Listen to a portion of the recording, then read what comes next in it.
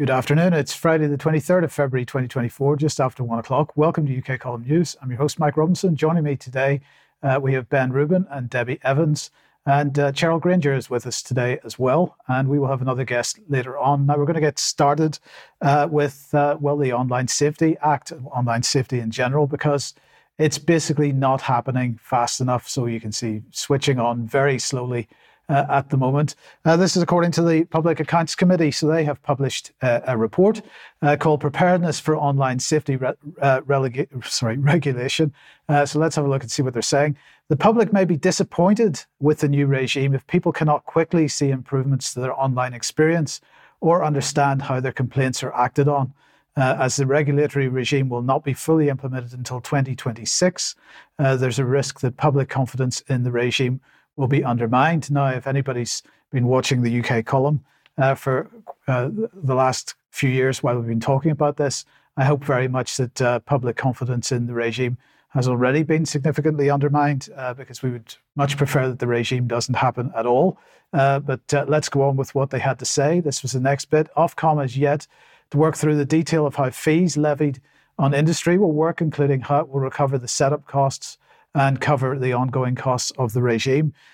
So the regime is going to be paid for by the platforms, apparently, and not the taxpayer, is what they seem to be hinting at. So maybe that's one benefit. But they go on to say Ofcom faces significant challenges about how it will engage with, supervise and regulate providers based overseas, which constitute the vast majority of regulated services, in particular smaller providers and those that may seek to avoid Ofcom's gaze. And of course, this is the biggest problem for them because the likes of Facebook and so on will be quite happy because they've been engaged in this process from the beginning since 2017.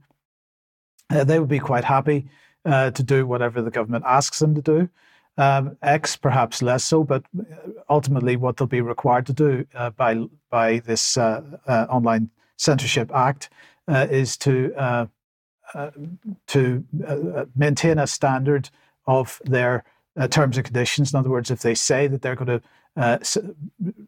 limit certain types of speech, they will have to enforce that, and they will have to enforce that with the penalty of managers going to prison if they don't cooperate with Ofcom. We've covered that many times, but this issue of smaller providers, of course, this is the Rumbles of the world, who are still small, relatively speaking, to YouTube and whatnot, but certainly the UK government, or at least the Public Accounts Committee, extremely concerned that they will fall under the radar. Now, this is Meg Hillier, and this is what she had to say. Ofcom must accelerate its coordination with other regulators, both at home and overseas, in recognition that it is at the forefront of a truly global effort to strike the right balance between freedom and safety online. So this is what they're claiming that they're going to do, is strike a balance between these things. But it's a truly global effort.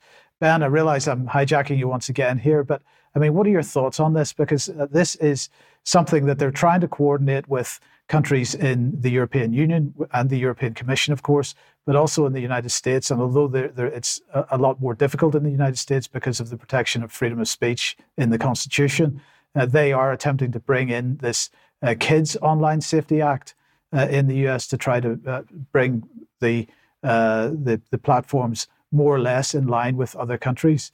But a global effort, it reminds me of the MHRA in many ways. Yeah, I mean, what do they say? The safety of the public is the alibi of tyrants. I think that's the phrase. Who are these people? Where did they come from? Who asked them to do this stuff? I don't understand what's going on. Like, it's completely remarkable, totally unacceptable. Yeah, that's my reaction. Yeah. Okay. Well, in the meantime, then, of course, GB News, which has effectively become a mouthpiece for the Conservative Party these days, nonetheless, as we know, is being investigated once again by Ofcom. But they have decided that they want to publish an opinion piece from Anna Firth, who's an MP, a Tory MP, of course, promoting the idea of the Online Safety Bill. So the Online Safety Bill is groundbreaking, according to her opinion piece. And she said this, the Online Safety Bill is a groundbreaking piece of legislation designed to protect children. Now, of course, we've been covering this for many, many years. And all the way through this process, we have made the point that the pretense of protecting children is what the Online Safety Bill has been created under, and now the Online Safety Act, of course. But this is not about protecting children at all. There are other ways to protect children already in existence. But anyway, she says, we face potential lag of 18 months until the benefits of it will be felt. She went on to say, Children's Commissioner Dame Rachel de Souza quite rightly reiterated her calls for a comprehensive range of measures around safety by design, safety in schools, and parental education, preferably funded by the tech companies. Now, this issue of safety, of course, we saw what that brought us during COVID, because that was the safety, public safety was the justification for everything that happened there. And safety is the justification for everything that's happening around this censorship industrial complex that's being built. And this article from Anna Firth goes on to say, it also warned about the dangers of harmful AI and the metaverse. And this is staggering. The optics here are amazing because, of course, it's the Tory government, the current Tory government, of which she is a part, that is pushing AI so hard at the moment in the UK. So it is incredible to me that she is attempting to push this narrative. And then sort of in parallel with all this going on, of course, a week or so ago, we were pointing out that Tobias Ellwood had experienced a protest going on outside his house. Now, this has driven Parliament mad. And of course, that was part of the furore over Lindsay Hoyle and the Gaza vote and the actions that he took there, because he was saying that he did that in order to protect MPs. And he was expressing his deep concern that MPs are in extreme danger at the moment. So now they're talking about setting up exclusion zones around MPs' houses and around MPs' constituency offices. And it's the constituency offices thing, I think, is really problematic, because I think I can appreciate that MPs' families didn't sign up to have protests run outside their homes. I personally think that the Tobias Ellwood exercise was totally a false flag, in the sense that it was a staged event in order to bring forward this narrative, is my personal opinion. I don't have any particular evidence for that, but that's just my reading of events. But nonetheless, the idea of MP safety is now becoming a problem. And we've already, over the last number of years, seen a distancing between the public and MPs going on. This is going to become even more significant in the near future. But the fact that they're talking about exclusion zones around constituency offices and no right to protest outside a constituency office, this seems to be the wrong direction to be going in. But let's just finish with a little bit of video from James Cleverly. He was speaking on Sky, I think this was. Just have a listen to this. Well, Lord Walney, who has himself been a member of Parliament and now advises the government on these issues, has put forward a report, which I've not had a chance to read in detail. But the headlines, I think, are important. And there is a requirement to protect freedom of speech, and that is very, very well protected in the United Kingdom. But there is also an absolute requirement to make sure that we defend democracy, that people who make decisions in government at whatever level are doing so based on their judgment, based on the information, based on their beliefs, not based on fear of reprisals. They absolutely must and will be protected from that. So there you go. They're going to be protected from anybody telling them that they're doing the wrong thing or that they haven't been listening and so on. And they're going to make sure that they are protected from being told that they haven't been listening by making sure that they can't listen even harder, by separating the public from them even further. And you will undoubtedly have heard James Cleverly say with a straight face that the UK is protecting freedom of speech. I just find that quite an incredible statement from him. So, Debbie, let me welcome you to the programme, and Cheryl as well. Just introduce Cheryl, if you could. Everyone, and safety seems to be the theme today, doesn't it? Because Cheryl is going to be breaking news and giving us an exclusive today on a question that she asked of the board meeting with regards to safety. She received a very significant email from Dr. Alison Cave, Chief Safety Officer at the MHRA, and she's here to give us an update. Welcome, Cheryl. Please take us away on what you found out. Thanks, Debbie. Hello, everybody. Yes, I asked a question. I wrote in and asked a question of the MHRA board meeting in November. And 3 months later, I got a reply this week. And what this question was asking, it was asking about the ruling that Prescription Medicine Code of Practice Authority had made on AstraZeneca because it had violated its codes according to the ABPI Code of Practice that operates for pharma.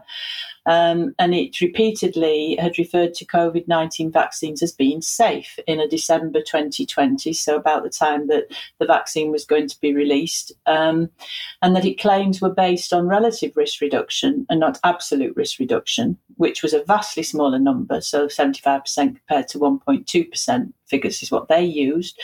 And so I asked, would the CEO and the Chief Safety Officer of the MHRA like to retract the often repeated label that they have associated with the vaccines of safe and effective? And of course, that's always used without qualification.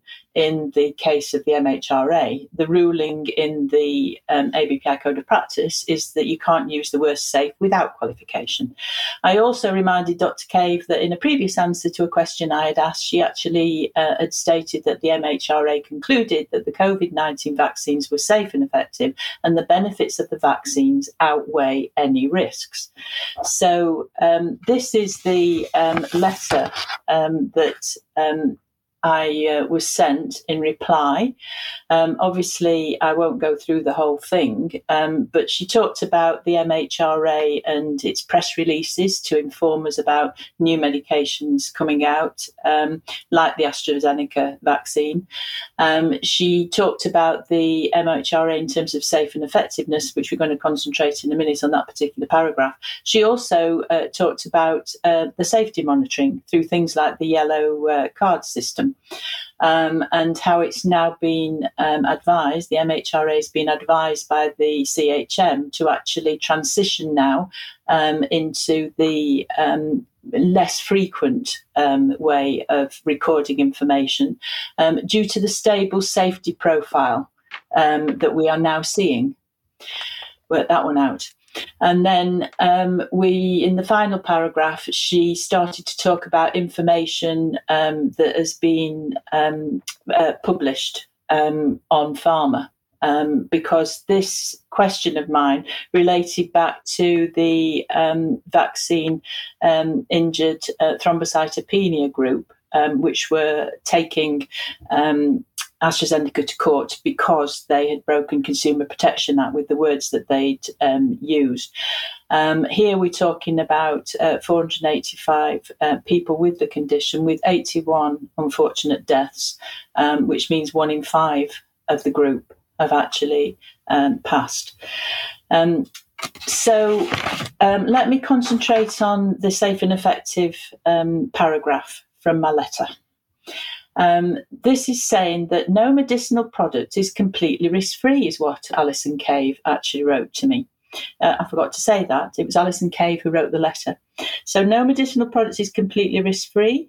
And I don't know how you can call something safe if you know that no product is completely risk-free, which is the reason why the ABPI's Code of Practice says you can't use the word safe on any medication. She goes on to say that the MHRA is to ensure that medicines, including vaccines, they must meet applicable standards of safety, which is the effects on people, and quality, which is to do with manufacturing and distribution, and effectiveness, which is basically asking, does it work?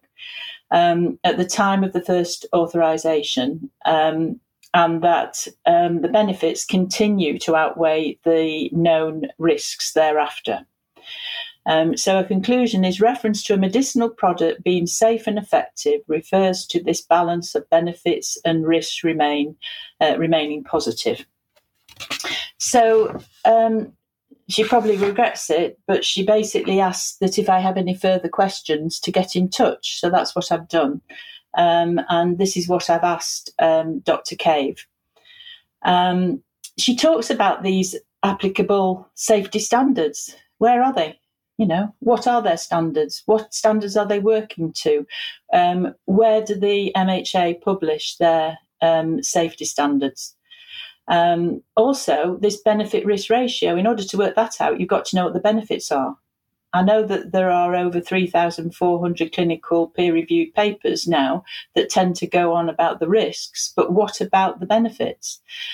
How do they work out their benefits? What are the benefits of the vaccines? Can they give us a list?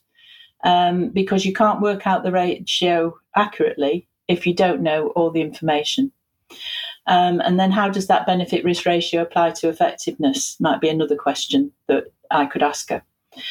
And then the other thing I'd like to know about is the licensing agreement of the vaccines, because all of them actually state that it prevents from COVID-19 infection. Whereas when you look at the data, it doesn't prevent against infection, transmission, hospitalisation or death. And therefore, has it broken its licensing agreement? What happens when you break your license agreement? And there's other comments that she make about how many lives have been saved by the vaccine. Well, how many lives have been saved? What's their evidence for that? And how many deaths do they actually use? What level of death do they use to withdraw a vaccine? In the past, it's been less than 50. And then why are deaths that are reported? So at the moment, at the end of January, 2,640 deaths were reported. So there's more questions that I've asked. They are all listed here. And what I'd like to say is that this morning, I sent this off last night at 8:00. And this morning, I got a reply to say they've referred this letter to the Safety and Surveillance Group. So perhaps it will get back to Alison Cave. Thank you. Cheryl, thank you so much for that. And I just have to say to our audience watching, we've got a big reveal coming in Extra to do with this same segment. So please stay tuned for Extra. There's more to come. Okay, Debbie, Cheryl, thank you very much for that. Ben, let me welcome you back onto the programme. And sticking with health issues, pharmacies and so on are becoming the front line as far as most people are concerned. So what have you got?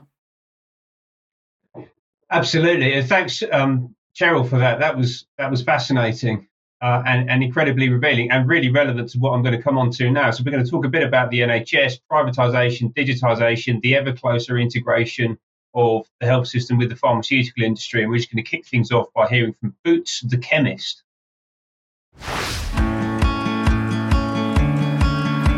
The NHS Pharmacy First service represents a major change for patients accessing care for minor ailments in England.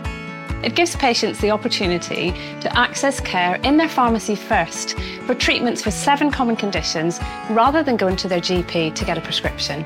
The NHS anticipate that this service will help to save 10 million GP appointments by next winter. Pharmacy First is a hugely positive development. It frees up time for GPs like myself so that we can offer help to patients with different healthcare needs. It'll be great that they can now extend their support for our patients with the Pharmacy First service. So, we're told that Pharmacy First is all about reducing demand on GPs and transforming primary care. It's certainly transforming primary care, but I think the main outcome of this is just making it easier to get pharmaceuticals out to the public. Yeah, call me cynical. This is a huge business. Boots is the biggest chemist in the country. It's 175 years old.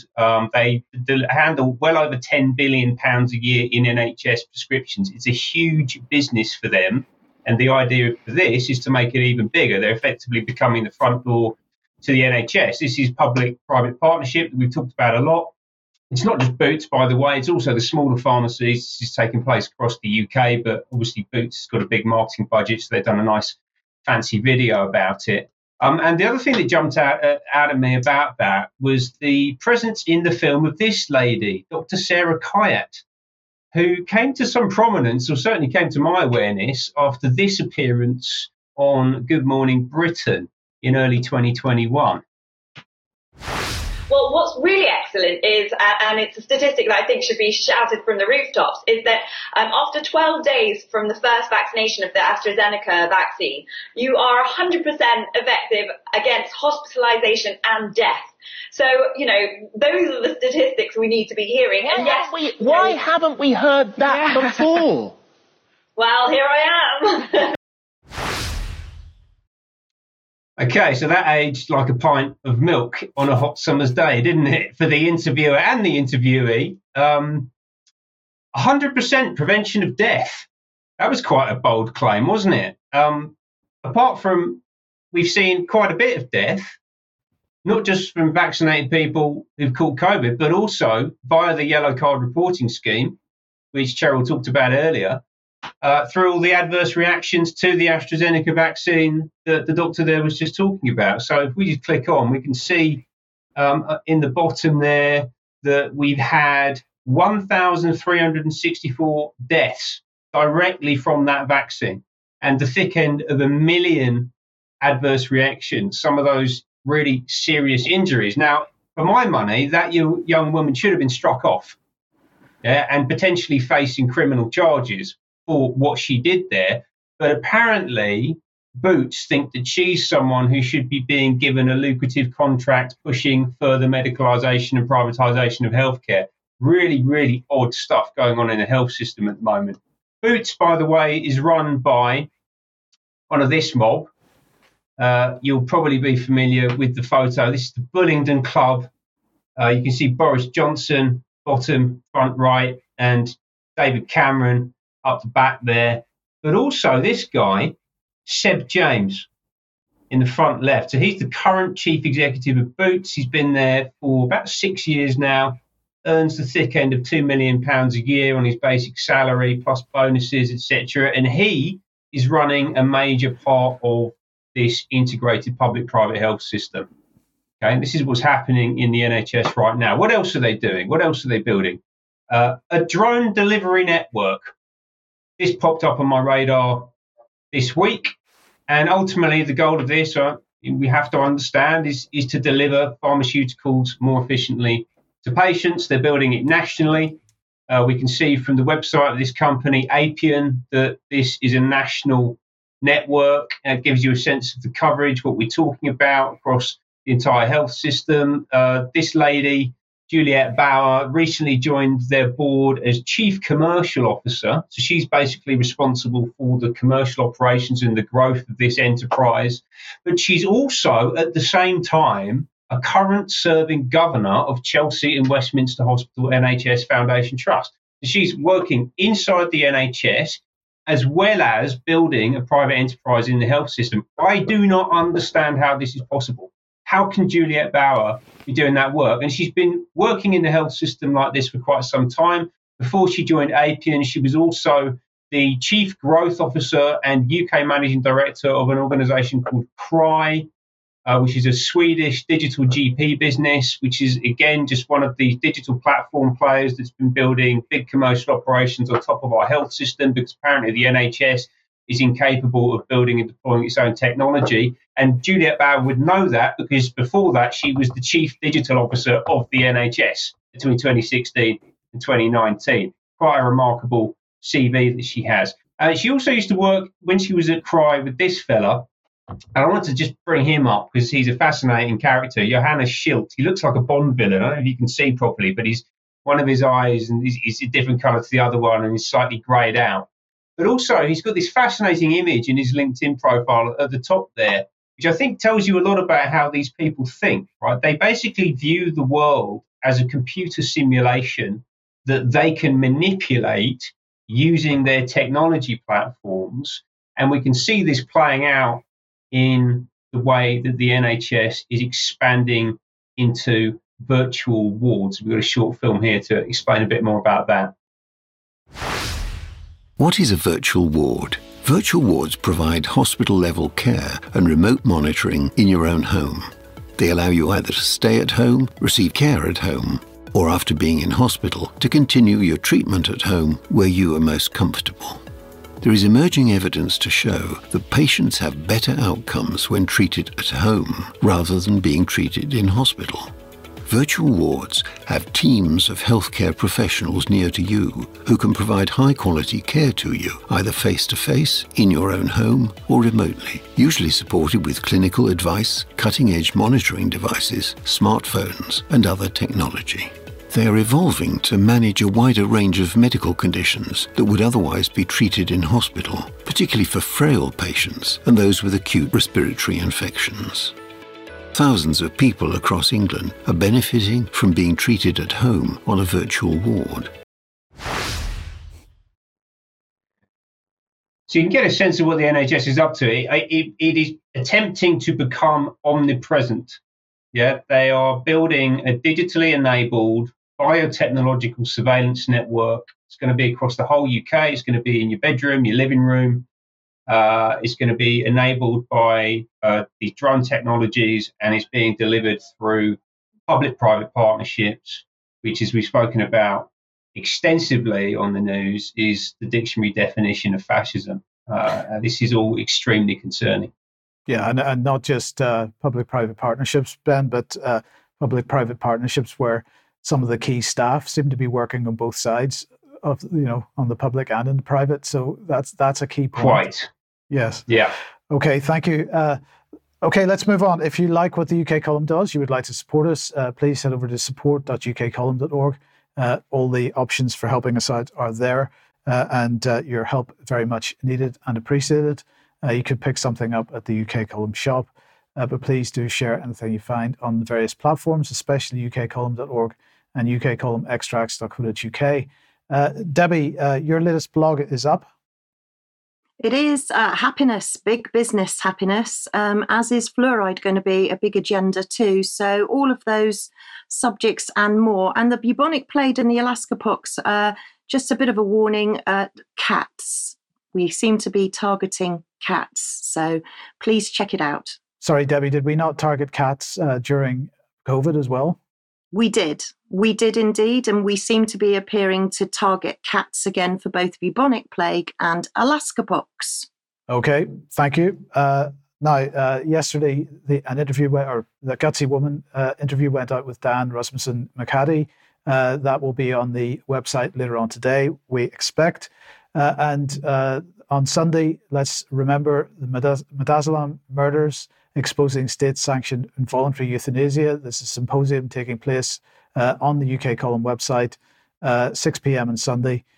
Do join us for that if you possibly can, because that's going to be a pretty hard-hitting event. We just were asked to remind everybody that the petition is being run to end the UK's adoption of UN Agenda 2030 and the 17 Sustainable Development Goals. If anybody would like to sign that, please do so.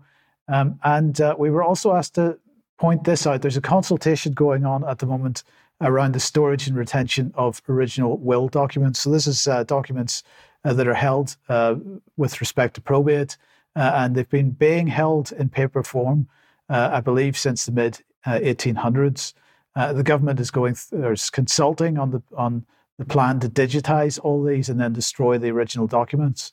They say they're going to retain some of the documents that have originated with well-known people, but otherwise everything is going to be destroyed. And there's some concern that that's going to result in certain records being lost. So just wanted to point that out to everybody to have a look and see if you want to make a response to that consultation. Debbie, let's say hello to you again and talk about Pfizer.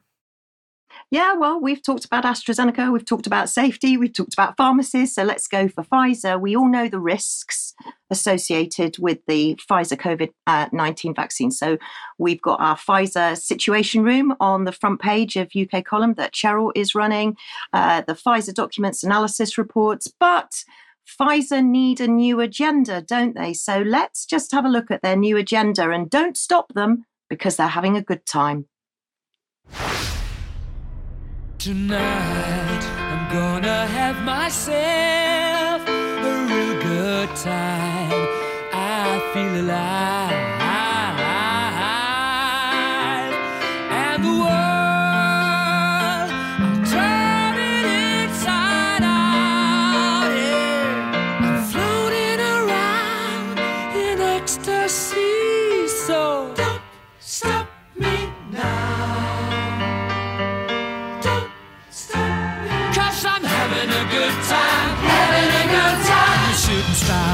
to the sky like a tiger, defying the law. Oh, oh, oh, oh, explode! I'm burning through the sky, yeah. 200 degrees, that's why they call me Mr. Fahrenheit. I'm traveling at the speed of light. I wanna make a supersonic woman of you. Don't stop me, don't stop me, don't stop me. Hey, hey, hey! Don't stop me, don't stop me. Ooh, ooh, ooh. Don't stop me.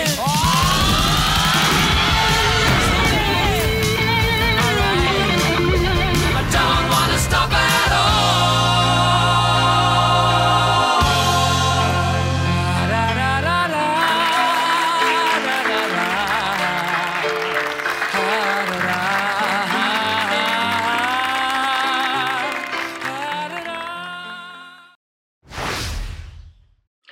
Can't make it up, can you? Let's outdo cancer. But let me introduce you to Arena Pharmaceuticals. Now, Arena Pharmaceuticals are a US company set up in 1997. They specialize in drugs under development. Now, let's have a look at Arena in more depth. They have a third-party warehouse in the UK. I'm still to find out where this warehouse is. And they're also MHRA audited and licensed, which means they've got ambient and chilled storage and distribution. Now, their registered office seems to be in Buckingham, Hemel Hempstead. They're a wholesale pharma. They're a wholesale pharmaceutical distributor. So you can see a bit about them there. They're based in central England, but they're also they've been presenting to JP Morgan as well. So they're a big company, a very big company. And just after they presented to JP Morgan, the Amit Munshi, the CEO, was doing that presentation. In 2021, Pfizer announced that they would be buying Arena to help them with their cure for post-COVID. So all of the conditions that maybe have been caused through the COVID-19 injection, they're now going through Arena Pharmaceuticals with a load of cures. So they confirmed in 2022 that they'd completed the acquisition of Arena. So post-COVID, they're going to be bringing a portfolio of diverse products. Now, one of these products I want you to take note of, and we'll talk about it more in extra because Cheryl's here, but it's called Etrasimod. So I just want you to take notice of that, Etrasimod. And this is for Crohn's and ulcerative colitis. Now, I just want to bring your attention to a peer-reviewed paper that I found that would suggest that many gastrointestinal problems are being now seen after the injection. And there is a case of ulcerative colitis appearing to be significant after injection. So if we skip on to the next slide, what I want to show you is a little tiny video about Crohn's and colitis. What is it? I'm sure it's just a dodgy tummy. It comes and goes. I read a blog that said just avoid certain foods. Maybe it's too much partying. If you have any of these symptoms, it's time to cut the crap. It could be Crohn's or colitis. Over 500,000 people are living with Crohn's or colitis in the UK, but often the signs are ignored. Check your symptoms today with the Crohn's and Colitis UK Symptom Checker. Okay, so this is a big deal. So the NHS overview is that this affects the colon and rectum. When it becomes inflamed, you can get diarrhea with pus and blood in it, tummy pain, frequency of emptying your bowels. You get flare-ups and you can feel very fatigued and get a loss of appetite. What causes ulcerative colitis? Well, actually, nobody really knows. They think it could be genetic, it could be environmental. And what are the complications of ulcerative colitis? So they do say that more fear, an increased risk of cancer. 1 in 227 have a diagnosis of ulcerative colitis. That equates to 296,000. And it also notes there the most common descendants are Ashkenazi Jews, which I thought was a bit strange. Anyway, there's been a trial, a gladiator trial. Funny how these trials have suddenly got names like storms, which Cheryl alerted me to. So the gladiator trial is your daily life disrupted by your ulcerative colitis.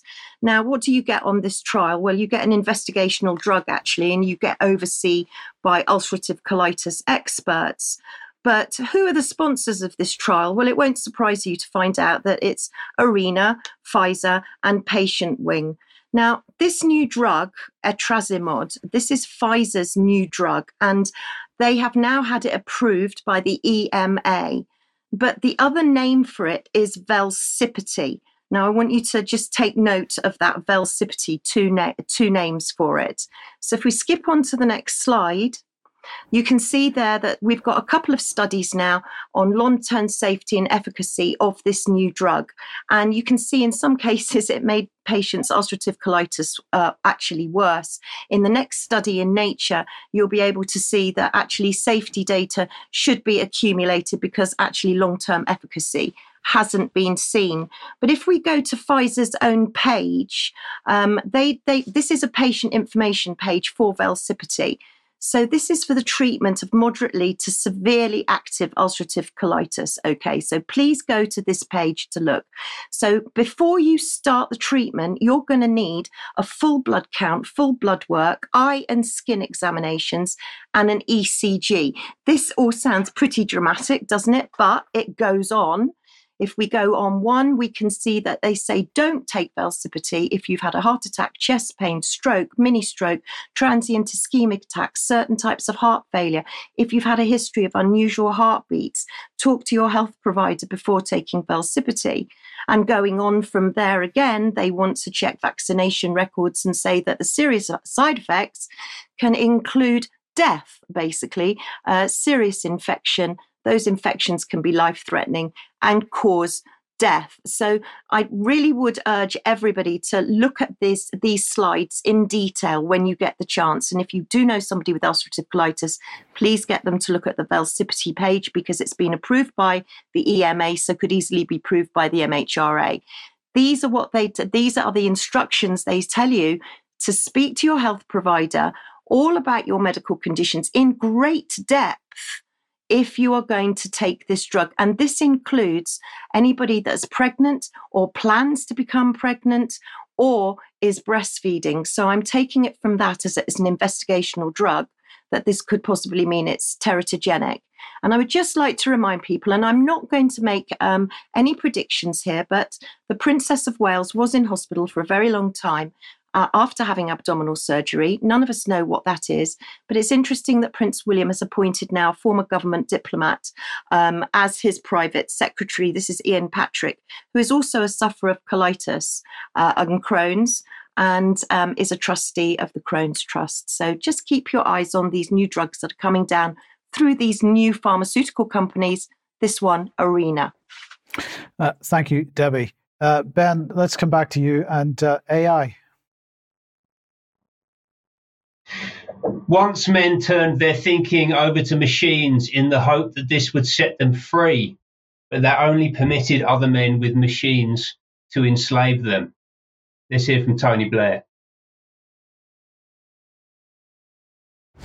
There can be a whole generation of bioweapons spawned as a result of this. There can be interference in elections. I think you can identify categories of risk fairly easily. Then you've got to decide what you actually do about that. But then, as Martha was just saying, we will want government will want business to be efficient. Business will have to employ this technology, but when it employs the technology, it will do so often by making redundant some of its workforce, potentially quite a lot of its workforce. Potentially, as I understand it, as much in white-collar industries as not. So this is the social and political implications are going to be huge. There's a lovely moment in that video. It's from Chatham House back in September last year, I think it was. And he basically says, what we will want, and then catches himself and says, what governments will want business to do. Right? So he forgets his lines for a second. And it's like he's not calling the shots. But obviously, Blair is one of these people telling governments and businesses what to do globally. He's a big proponent of AI. He's sketched out some of the risks there. We're aware of what they are, the potential for the creation of new bioweapons, election interference, and the huge social and political implications, particularly things like mass unemployment. Let's have a look what Amazon are up to. This is a grocery packing warehouse in the southeast of London. Folks have ordered their groceries online, and instead of people walking up and down the aisles of a traditional grocery store to pick up items, these little devices move more than 1 million items every day between them. Instead of trying to build machines that fit into a world designed for humans, this entire facility, the size of 7 football fields, is custom built to make this as efficient as possible. I cannot get across on camera just how incredibly large this whole place is. 1 million items a day. So what is that? I don't know, 10,000 jobs, 20,000 jobs gone in one warehouse in South London, right? And obviously none of this is new. Automation's been going on for a long time. We're seeing it happen with white collar jobs as well. Even the technology sector is beginning to lay people off because of AI. The snake is beginning to eat its own tail here, as they say. As I said, it's been going on for decades. Automation and digitization means that the number of employees required to generate, we can flick on to the next slide. There we go. The number of employees required to generate $1 million in revenue in the S&P 500 has fallen from 8 in the mid-80s to just over 2 today. Right? It's a huge drop in the number of employees required to do the work that was being done. And Elon Musk says quite emphatically that there will come a point when no job is needed. AI will be able to do everything. AI built and owned by people like Elon Musk, one of the men with machines that we talked about at the start. So what happens next? Let's hear from Yuval Noah Harari. The technology will, on the one hand, make it possible to start enhancing and upgrading humans. And on the other hand, especially the rise of AI, will make more and more humans economically unnecessary, useless, and therefore also politically powerless. And the world or humanity might have, different parts of humanity might have different futures. And we might see really a process of some kind of speciation. Speciation. The formation of new species as a result of geographic, physiological, anatomical, or behavioral factors that prevent previously interbreeding populations from breeding with each other. They actually think that they're going to elevate themselves into becoming non-human, superhuman. Right? This is the Nietzschean Übermensch on steroids, right? This is what Harari and others like him believe that they are about to become. I think Elon Musk is probably in that same category. Here's another one, Sam Altman, who is a Jewish guy, apparently, according to his Twitter profile. He's very keen for you to know that. And he runs a blog, apparently, on the internet. What could possibly go wrong? But more than that, Sam Altman is, according to Wired magazine, one of our AI overlords. Maybe that's the speciation. It's the AI overlords who are going to be the new species, because Sam Altman, if you weren't aware, is the founder of OpenAI, of ChatGPT fame. You've probably heard of it. People have been talking about it a lot for the past 12 to 18 months. It began as a non-profit, but it's since become one of the richest and fastest growing companies on earth due to a partnership with this fella, who is Satya Nadella from Microsoft, and they have embedded OpenAI technology into their core stack and introduced this new product line called Copilot, which is, for Nadella's money, the future of the business. And Elon Musk, who was one of the founding investors of OpenAI, described this as being the opposite of open. OpenAI is essentially captured now by Microsoft. Let's say you founded an organization to save the Amazon rainforest, and instead you became a lumber company, chopped down the forest and sold it. That's what he's saying that Altman has done here. So what is Altman's vision for the immediate future? Let's have a listen to him now.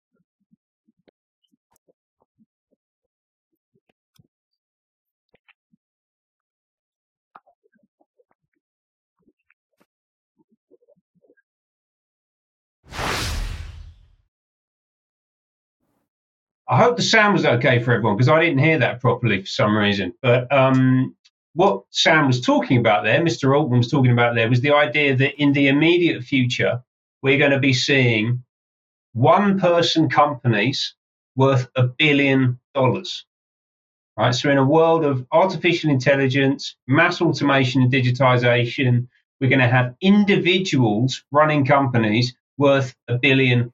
Right? What kind of world is that? What social utility is there to an organization such as this? And what mentality sees that as a desirable end state? It is absolutely psychotic. They also talked about in the video a place called Cerebral Valley, where a lot of this thinking is being developed. This is a virtual location, as you'd expect. They've got a website. You can go and look at it. It talks about all of the things that we're talking about here in very positive terms. But it's also a physical place as well. It's called Hayes Valley in central San Francisco. And this is being billed as the new hub of the future, the role that Silicon Valley used to play through the 90s and the 2000s. The real focal point of that for artificial intelligence is this one district in San Francisco, and they are building this technological future that Altman sits right at the heart of. What do we know about him? Well, the business that one of his original partners has said essentially is completely sold out and betrayed his founding principles. He says he's going to have to evolve in uncomfortable ways. He talked about to Axios recently about how they're going to have to do things which sit outside the normal ethical codes and understanding of right and wrong. You can see this in practice. In the manner in which they approach copyright legislation. So they submitted some evidence to the House of Lords recently, saying that because copyright today covers virtually every sort of human expression, including blog posts, photographs, forum posts, scraps of software code, and government documents, it would be impossible to train today's leading AI models without using copyrighted materials. So therefore, OpenAI, ChatGPT, Sam Altman sees himself and his company as sitting outside of the restrictions placed upon everybody else. And he is only just getting warmed up, because he's talking about raising a $7 trillion fund to build this new AI ecosystem within which he, as the founder and operator of that fund, this is absolutely unprecedented scale of venture capital, private equity investment. He individually will be handpicking members of his elite new species of men with machines. And this is the future that they are attempting to take us into. Ben, thank you. We're going to have a lot to talk about in Extra, because that's I want to touch on that particular topic as well.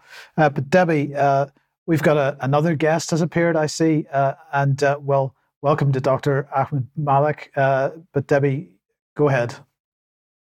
I'm delighted to be able to welcome Dr. Ahmed Malik. When we need doctors, qualified consultants more than ever in the NHS, we seem to be losing them. And Ahmed's here to tell us about his license and what's happened to it. Ahmed, welcome to UK Column. Tell us what happened to your license. Oh, thanks for having me on. I was totally engrossed in that previous clip, by the way. Wow, that's kind of scary. Right, back to me. So basically, having been cancelled and suspended from all the hospitals that I was working out of, bar one, I was in a position where I couldn't practice anymore. Financially, it just didn't make any sense. I was losing money every month for about 3-4 months. So I thought, what is the point of a surgeon if he can't access an operating theatre? I'd love to operate here in my garden studio. I think I would get into trouble for it. I don't have the equipment. It's not very sterile. So can't really do that. So a surgeon without an operating theatre is pretty goddamn useless. It's like a navy without ships. Almost like the Royal Navy. Anyway, so basically I thought, right, I just need to give it all up. There's no point hanging around. And the problem is, if you're registered with the GMC, not only do you have to pay £450 a year for the license, You need to do a yearly appraisal, which is thousands of pounds, spending it on courses and CPD points. And then the actual appraisal is almost £1,000. For what? Just so that I can be on the registrar. And I'll be honest with you, for the last year, something very strange happened. I've been a doctor for 25 years. For the last year, I felt a noose around my neck. I have felt the GMC noose, just getting a little bit tighter and tighter because they don't like doctors like me who speak up and question. And I've already been investigated once based on anonymous online Twitter troll complaints. And I just don't need this anymore. It feels like I'm driving down the road and there's cop cars all around me. And the moment you speed 1 mile over the limit, they come up, pull you over, take you to jail, then let you go again. And the next day you're back on the road and there's another 4 cop cars around you. But the funny thing is the cars are driving, the drivers are under influence, they're crashing and speeding. The cop cars are totally ignoring them. But they've got their eyes on me and the other doctors who are questioning the COVID jab, the transgender ideology. So I actually applied for voluntary erasure, in January. And to my surprise, they have let me go. So I'm no longer GMC registered. I don't have a license to practice. It's kind of sad, but at the same time, it's very liberating. I feel kind of free now that, someone's not going to come after me and just start an investigation out of the blue. And if this all sounds very paranoid, Ahmed is very paranoid, Doc Malik, the paranoid doctor. Not really. Just look around you. It started off with Andrew Wakefield. We've got Sarah Myhill, who's under a suspension for apparently prescribing that famous horse dewormer, wink, wink. Every 6 months, her face is dragged across the Daily Mail. You had Jane Donohan, the same. You've got Jerry Waters across the Irish Sea. He's suspended for being, a conscientious objector to jabbing people with an experimental shot. I just spoke to a guy last night. His name is Charles Hough. He's a Canadian doctor. He's going through the court system. He's been, taken to court by his licensing board for simply objecting to giving the experimental shot to someone who had COVID, had an adverse reaction to the first shot, and said, second time round, maybe it's not in your interest. Don't take it. And said, I'm seeing a large number of neurological complications. And the Canadian licensing board has said, right, we're going to suspend you and we're going to take you to court. I mean, this is what doctors are facing. So, yes, I agree. The public is, angry, particularly in our camp, that why have doctors not spoken out? But the reality is, when you do, you get crucified by the system, by the institutions that are meant to be there to protect the patient, the public. These are now all captured. They're all government instruments who are working at the behest of corporations, and they will make sure they punish and destroy any doctor who's a dissident. So here I am. Sorry, can I just interrupt and ask you a question here? Because you've listed half a dozen names there, and of course another name would be Meryl Nass, who also got struck off in the United States for also using that horse dewormer, wink, wink, that you were talking about. But we're talking about a handful of people. What is your understanding of the sort of the thoughts of people within the business? Are those people a fraction of the people that actually would hold the same views, or are those really the limit of the people that hold those views? I think it's like any other profession, mate. And the vast majority, it's just draw a sample of the population. It's the exact same as that. See, people want to put doctors on a pedestal. That needs to stop. We're no different from lawyers, Joe Public, or anything. 80% of people are totally indoctrinated and brainwashed, believe in everything they say, will do whatever it takes to have a quiet life, easy life, have no discomfort, be numbed and, brainwashed, zombified. You've got a 15%, maybe 18% of people who know something's wrong, want to support people, want to do something, but are scared to put their head above the parapet because they'll get chopped down. And then you got 1 or 2% who, like Ed Griffin has said, have got the crusader gene, who are like, to hell with it. I don't care if you kill me tomorrow. I don't care if I've got a mortgage and 3 young kids. I need to do something for humanity, and I need to fight these evil people. I'm trying my very best not to swear, but it's difficult being a Glaswegian. Anyway, so, that is the situation that we're faced in. I mean, I would actually correct myself. I think professionals are more indoctrinated and brainwashed and prone to virtue signaling and have hubris and arrogance compared to, the working class people. I think that's what made me a little bit more immune as well, because I'm working class through and through. We smell the BS, and, we have a natural distrust of authority. They've never done us any favors.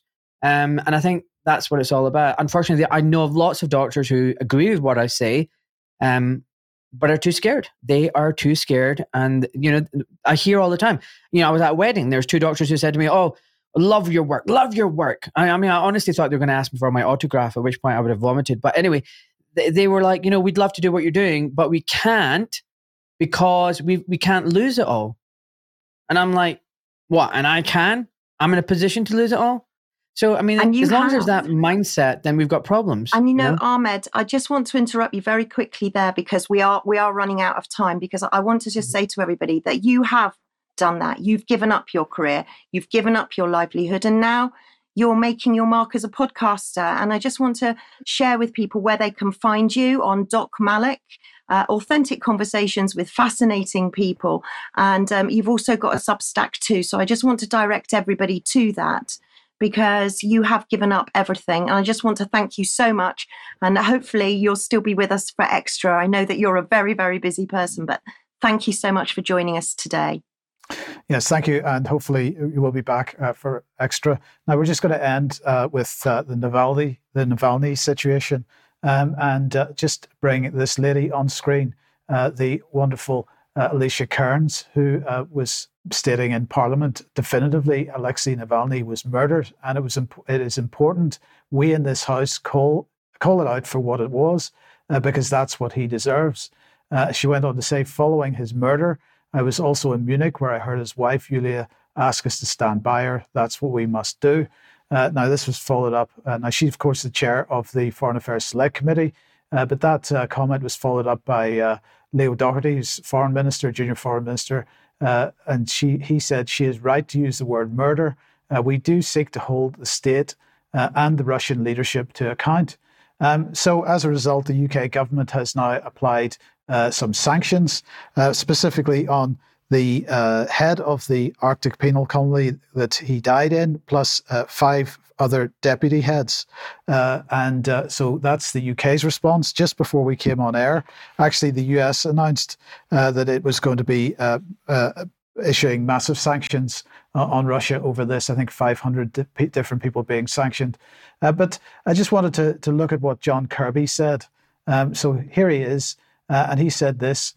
We would all love to know what happened here, because, of course, at this point, we still don't know exactly what he died of.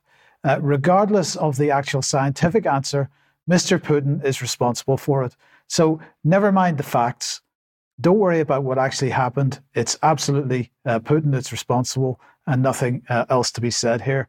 Then, of course, this morning or yesterday, we had the video coming out from Navalny's mother, claiming that the Russians are refusing to allow her access or to make a proper burial. Now, of course, the Russians are hostage to fortune on this. If they allow the burial to be a public event, it becomes a show burial, effectively, a show funeral. Otherwise, they get continuing attacks from the West and so on about the way that they're treating the family. But I just want to remind everybody that this narrative has been building for so many years. We have the Integrity Initiative. If you haven't read the articles associated with this page on the UK Column website, please do so. But also a related case, of course, the Skripal case. If you haven't seen this article, The Day of the Skripal, this is by Tim Norman. It basically goes through a timeline of all the mainstream media reports, and it's a great highlight of all the inconsistencies in the story. And we must never forget, with respect to Novichok in particular, because Navalny, of course, the accusation was that Novichok was the reason for his death, but also that he had been poisoned with Novichok a number of years ago. We must never forget that Dame Sally Davies, the chief medical officer at the time, claimed that the best way to deal with, if you suspected you'd come into contact with Novichok, was to use baby wipes. because that'll solve the problem. So that's how seriously we should take that whole narrative, and I suspect this narrative as well. But we'll talk more about that in the coming days. Debbie, let's just end with one final slide. Yes, and look at this beautiful little face, and what a lovely message, and one that I think we should all hold fast. They want us to hate each other. Don't let them win. Yes, indeed. A nice sentiment to end on. Thank you very much for everybody that's joined us today, and thanks to all our contributors today. We'll be back in a few minutes for some extra. We will see you then if you're a UK Column member. Otherwise, we'll see you at 1 p.m. as usual on Monday. Have a great weekend. Bye-bye.